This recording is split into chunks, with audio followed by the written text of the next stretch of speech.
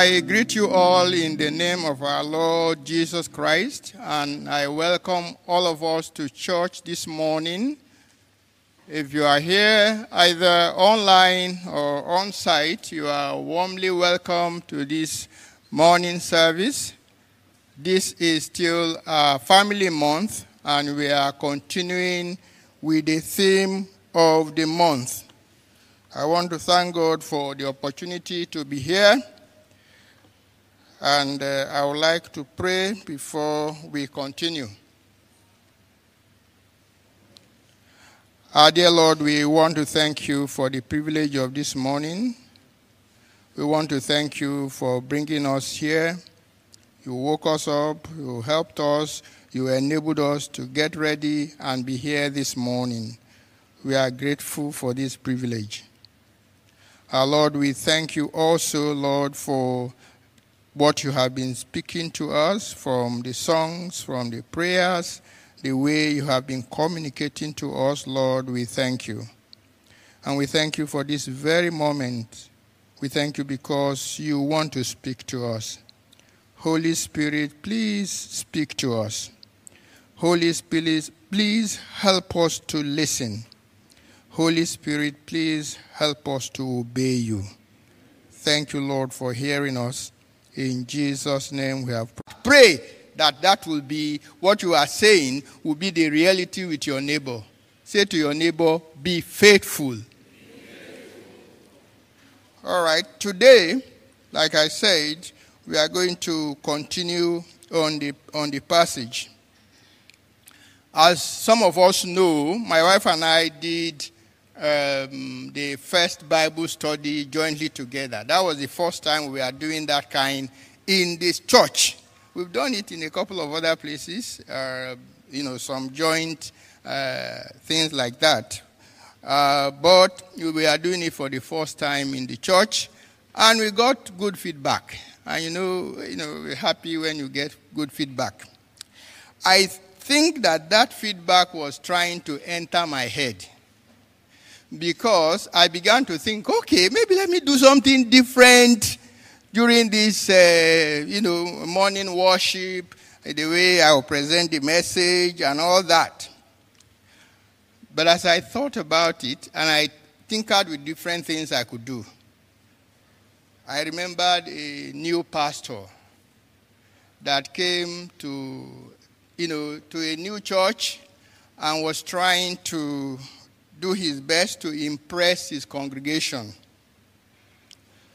So he got in, and he had prepared his message well, but he decided to leave his outline because he wanted to speak like, I have mastered this thing very well. He didn't want to look like me, who usually from time to time read from my notes.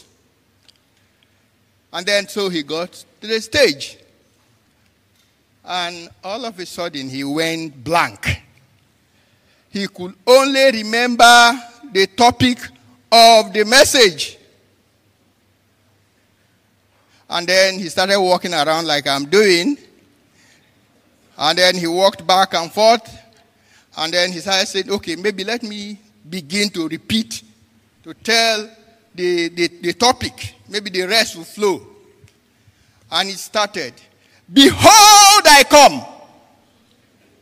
He turned round and paced round and went to another side. Behold, I come. And the third time, he said, no, nothing still came. And he said, the third time, he went to the edge and was going like this and said, behold, I come. And then he tumbled and fell on the person sitting in the front seat. And, the pastor said, oh, sorry. He said, no, pastor, it's not your fault. You told me you were coming 3 times. So when I remembered the story, I said, no, let me not try any new thing this morning. Let me follow the path that I'm used to. So I will read 2 of the passages this morning, and I'm using New Living Translation. Okay, if I'm not doing anything new, at least I'm reading New Living Translation, right? I used to read New International Version. He's my reverend that likes New Living Translation a lot, Reverend Odega. So I'll follow him today. So Jeremiah chapter 35 from verse 1 to 10, and we just add 18 and 19. So I'll read for us. Say, this is the message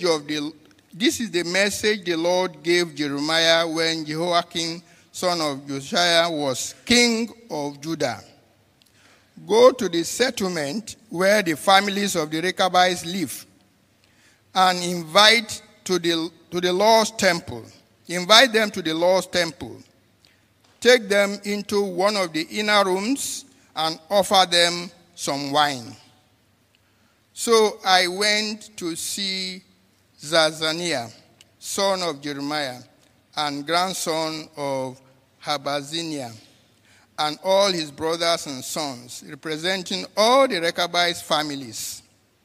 I took them to the temple, and we went into the room assigned to the sons of Hanan, son of Igdaliah, a man of God. This room was located next to the one used by the temple officials, directly above the room of Messiah, son of Shallum, the temple gatekeeper. I set cups and jugs of wine before them and invited them to have a drink, but they refused. No, they said, we don't drink wine, because our ancestor Jehonadab, son of Rechab, gave us this command: you and your descendants must never drink wine, and do not build houses or plant crops or vineyards, but always live in tents. If you follow these commands, you will live good lives in the land. So we have obeyed him in all these things. We have never had a drink of wine to this day, nor have our wives, our sons, and all our daughters. We haven't built houses or owned vineyards or farms or planted crops. We have lived in tents and have fully obeyed all the commands of Jehonadab, our ancestor. Let's go to 18. Then Jeremiah turned to the Rechabites and said, this is what the Lord of heaven's armies, the God of Israel, says. You have obeyed your ancestor Jehonadab in every respect, following all his instructions. Therefore, this is what the Lord of heaven's armies, the God of Israel, says. Jehonadab, son of Rechab, will always have descendants who serve me. Amen. Now, that's the story. And, we've heard about this story. We've talked about it over and over.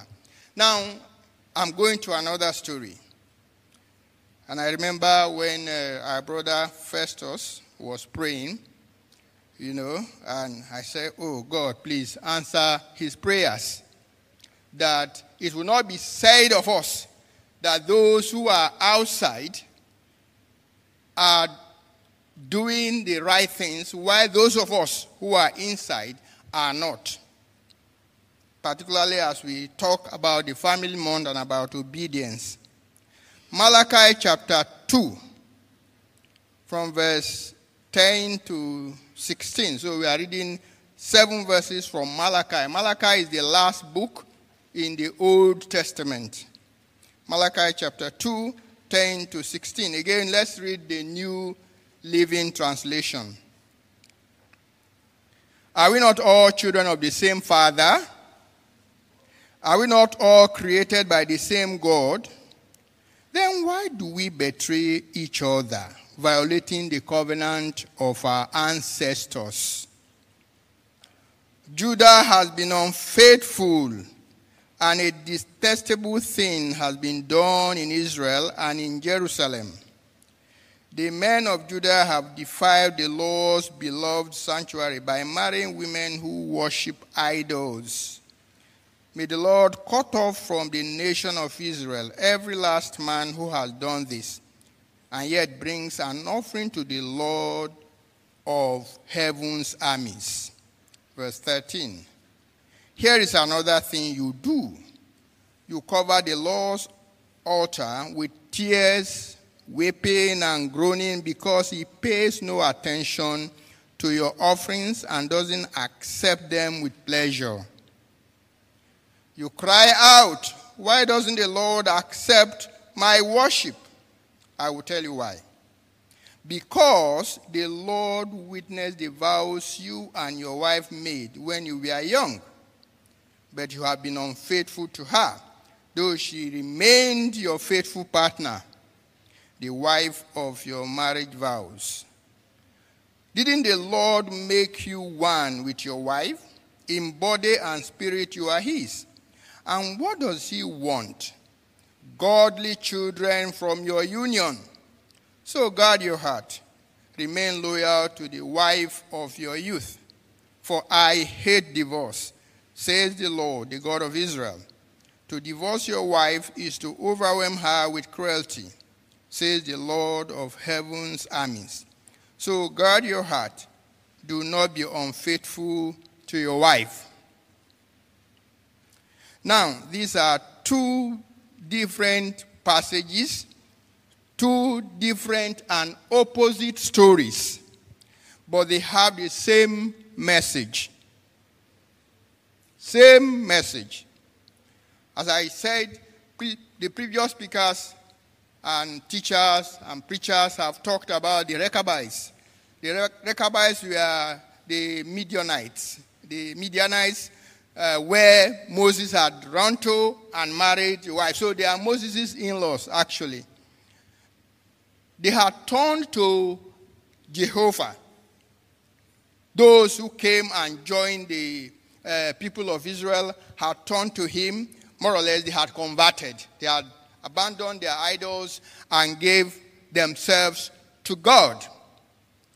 But they remained faithful to what their ancestor told them because of the nature of their own trade. Even though they were not Israelites, they became part of God's people by faith. They remained faithful to their long-dead ancestor, Mr. Jonadab, and kept his instructions even after he was long dead, and even in a place that it was so attractive. It looked like, what else? I mean, if you are in this kind of place, anything that is offered you here is sanctioned by God. But they remained faithful. They were dependable people. God was so pleased with them that he rewarded them.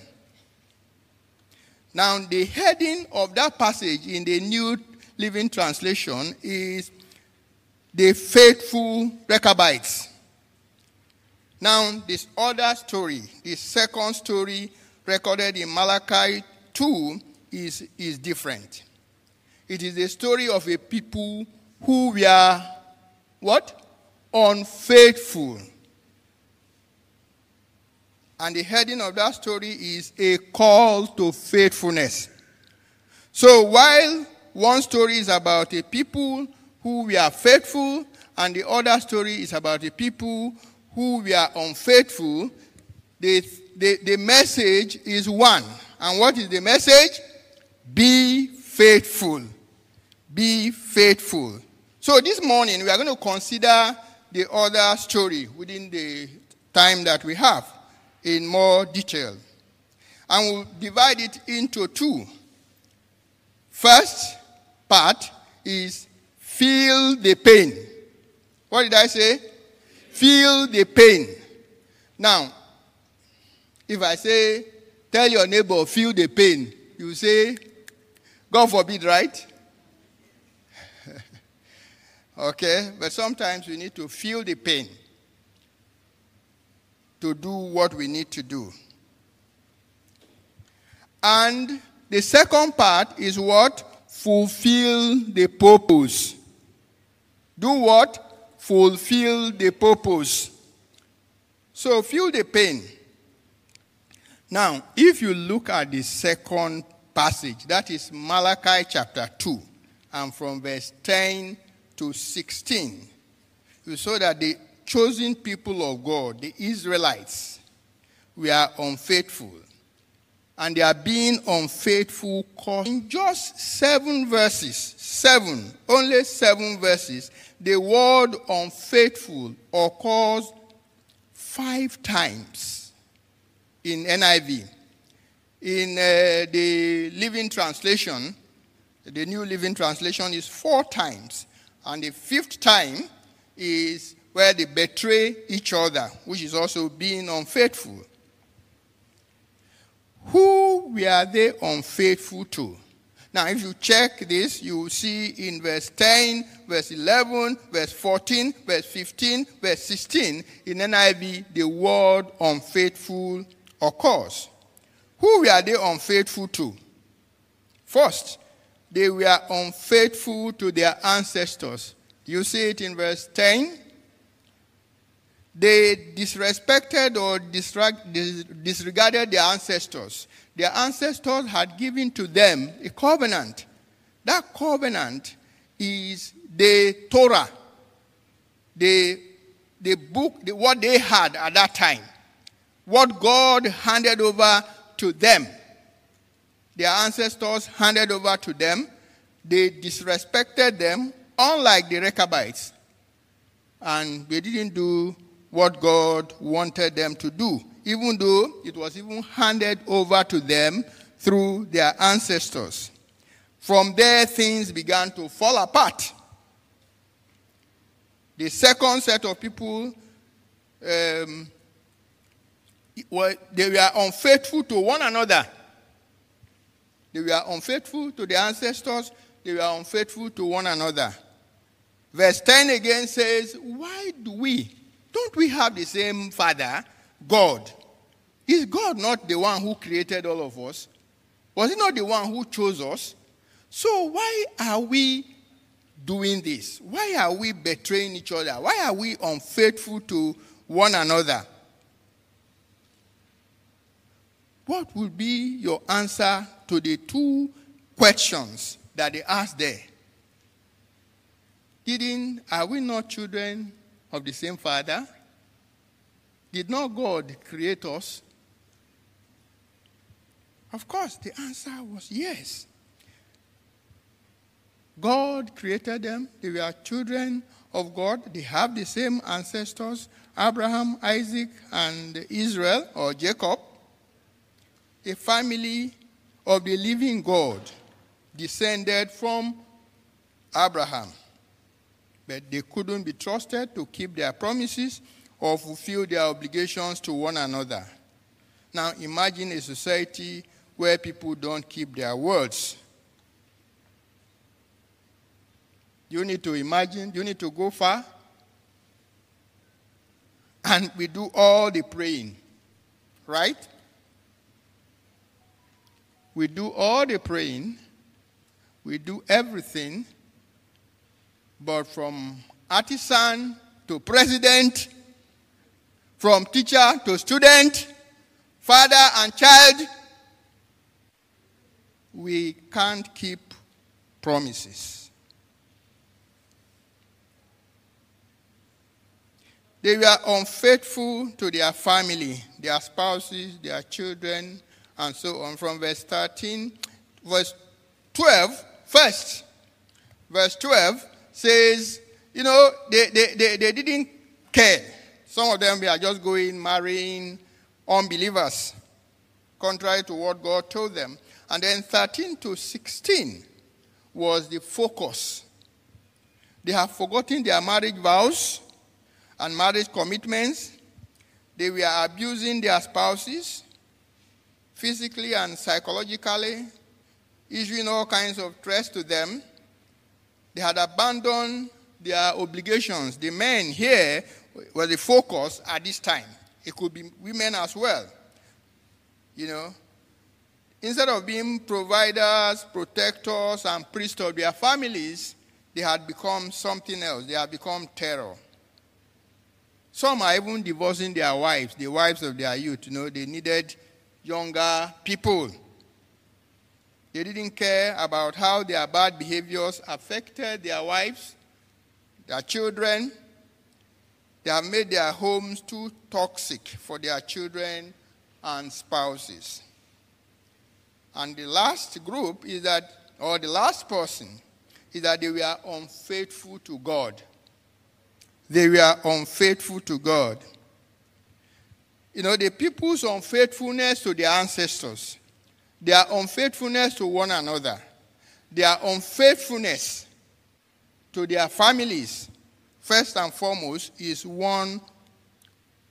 unfaithfulness to God. But beside that, God has specifically told them, don't marry unbelievers. And by this time, they have the story already of Ahab and Jezebel, of Solomon and his many wives who turned his heart away from God, and all the things that could happen if they married unbelievers.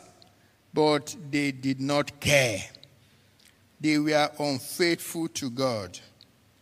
The covenant that God gave to their ancestors to give them and teach them so that they would follow, they decided that they would not keep the covenant. Can you imagine that? Unfaithful community. And they are supposed to be a community of God's people. Who were the people feeling the pain? Did you notice the unhappy tone that runs through the entire passage? Did you notice it? If you read it and think about it carefully, you will see some unhappy tone.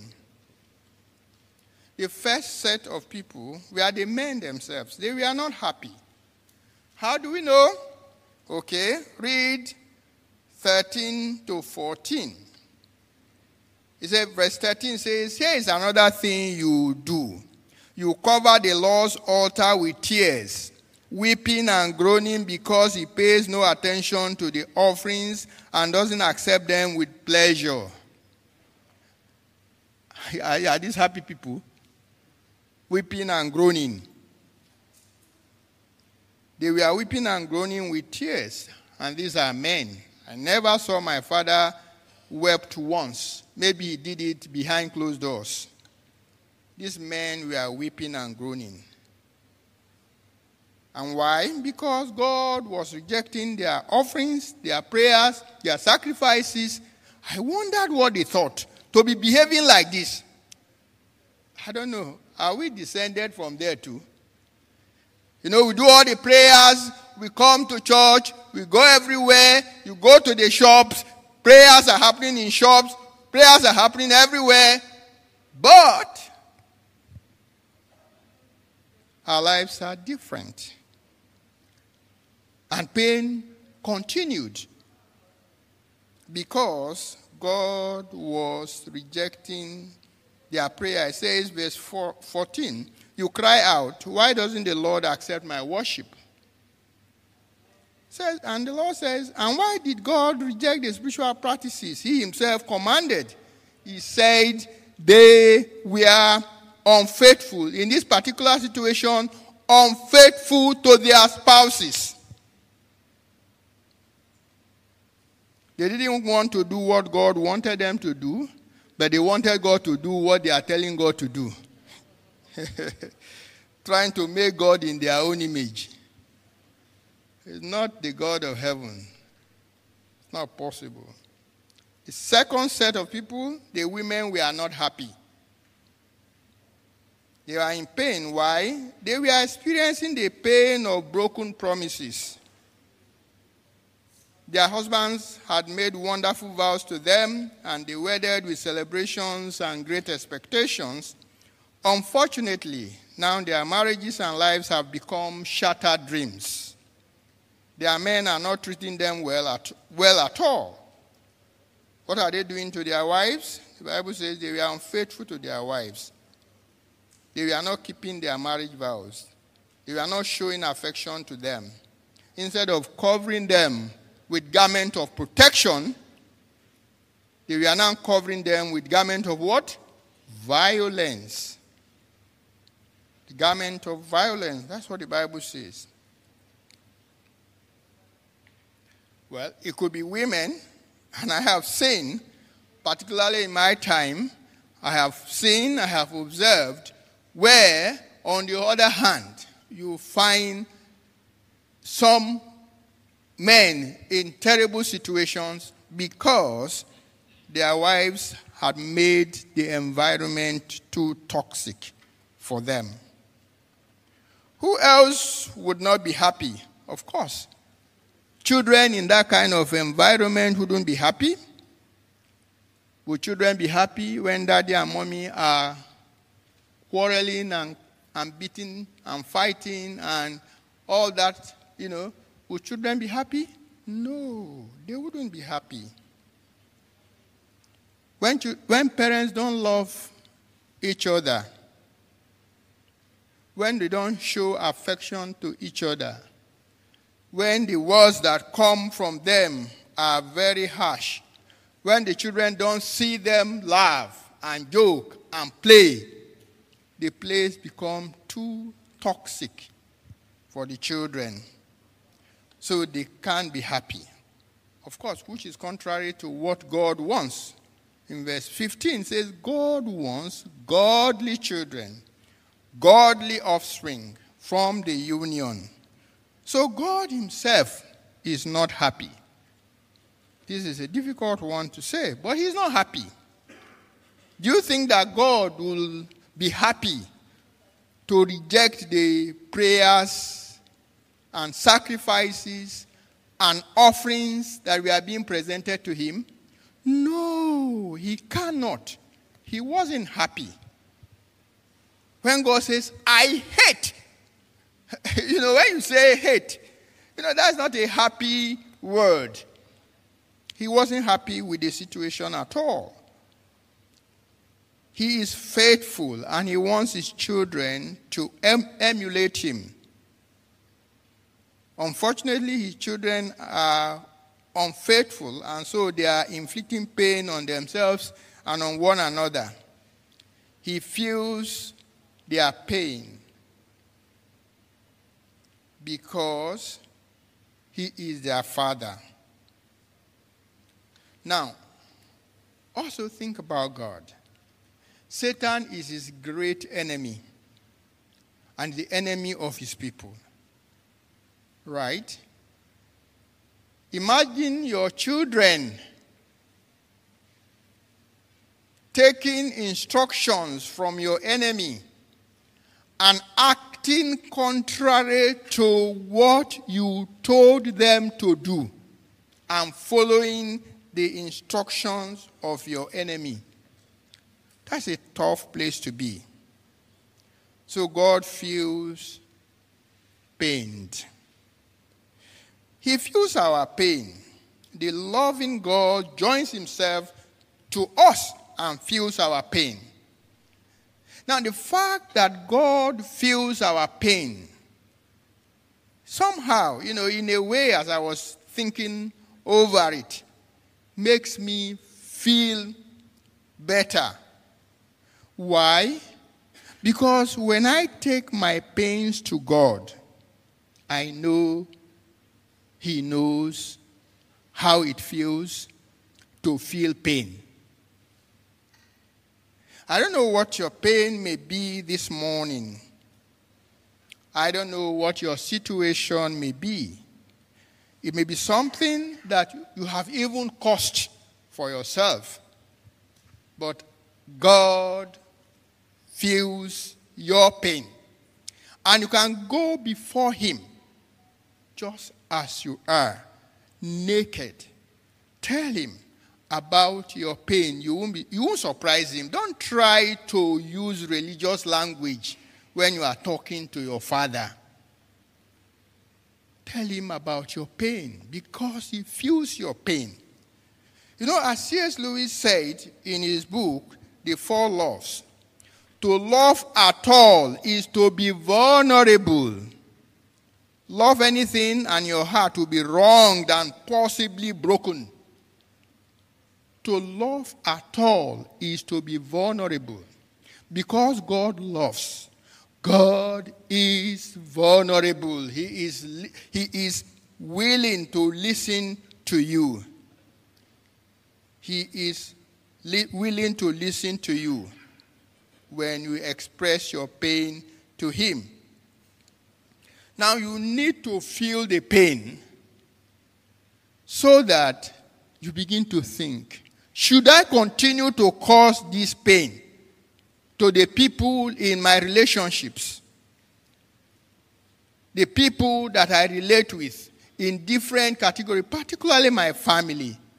I remember several years ago, the pastor mentor, Reverend Uta, said, whenever he thought of doing anything that wasn't the right thing, particularly when he's not thinking so hard about God, he will begin to think what pain he would cause his wife, what pain he will cause his children, what pain he will cause those who loved him, and so on.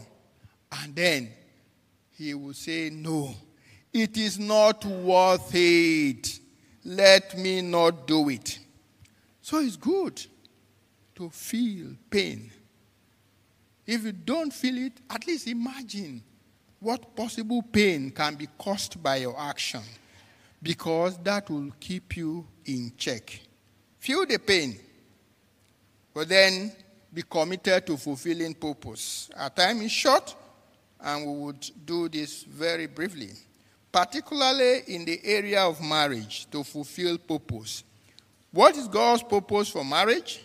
If you look at from verse 14 to 15, one thing you will see is partnership.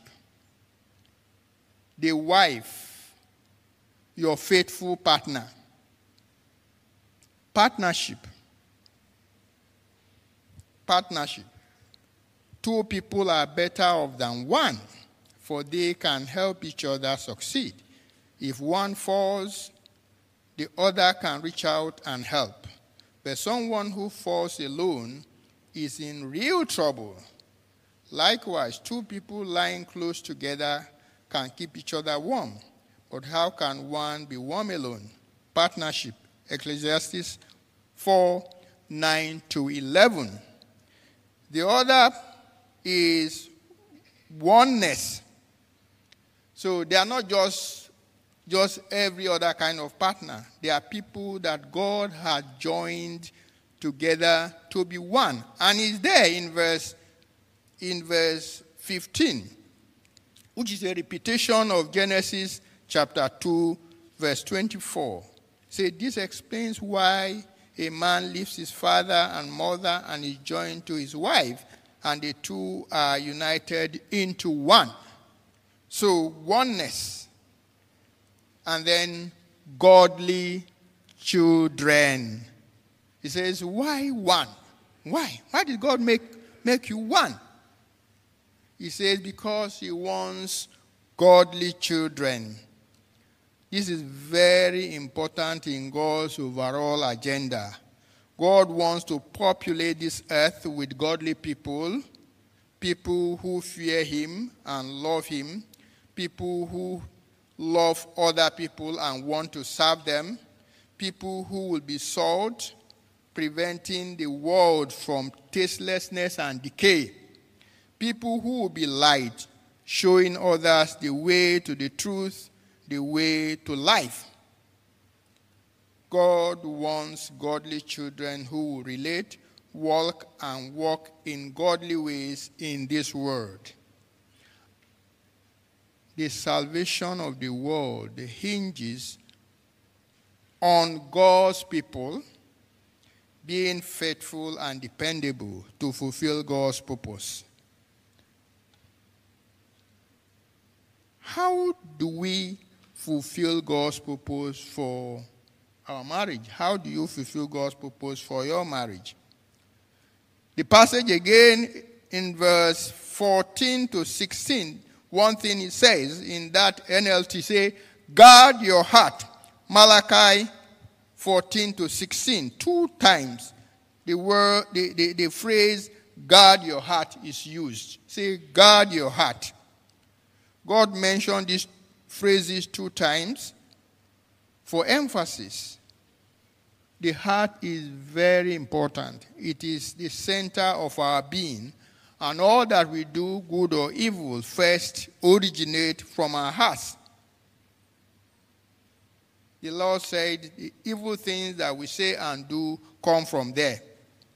Unfaithfulness, divorce, violence, and so on come from there. And that is why we need to guard it. And if we are children of God, we have the Spirit of God, we have the help of God to be able to guard our heart. We don't have enough time to dwell deeply into that, but it's important to note that we should guard our heart. And a major part of guarding our heart is the intake of the Word of God. That is what the Holy Spirit uses to renew our heart. The second thing is to align your own vision, family vision, with the purpose of God. What is the purpose of God? Partnership, oneness, godly offspring. Align your family vision. Anything else you are doing in the family that does not incorporate this, you are completely out of God's purpose. And the last point is be faithful. This means turning to God and learning from Him to be faithful to Him because He's a faithful God Himself. To be faithful to your family, to be faithful to the family of God, which is the church, and to people generally, wherever you are. Being faithful to God by being faithful in your marriage and family is foundational, and you need to prioritize it. Your marriage is a covenant relationship that God is also a part of. It's not just between you and your wife, and you need to keep the vows. Very important to keep the vows. In conclusion, I want to say at this point, I have spoken, I have said what I feel God wants me to share with us today. But I want you to just take your time now, just a minute, to ask God to speak to you personally. I pray that you don't leave here without hearing God say to you one specific thing He wants you to start doing. He wants you to start doing in your family as a sign that you are faithful. You are learning to be faithful. You may be married, you may not be married, but I want you to speak to God. Ask God to help you feel the pain you are causing to people in your relationship. You may not know yourself. Ask God to help you to see the pain of your attitudes, of your words and actions. Either you are a spouse or a child or a parent or a sibling or someone living, with someone, whether you are a friend or an employee or an employer, whatever you are. Ask God. I want you to ask God to help you know specifically what you can do and begin to do today and begin to do tomorrow. Is it to confess and return to God something that you have done wrong?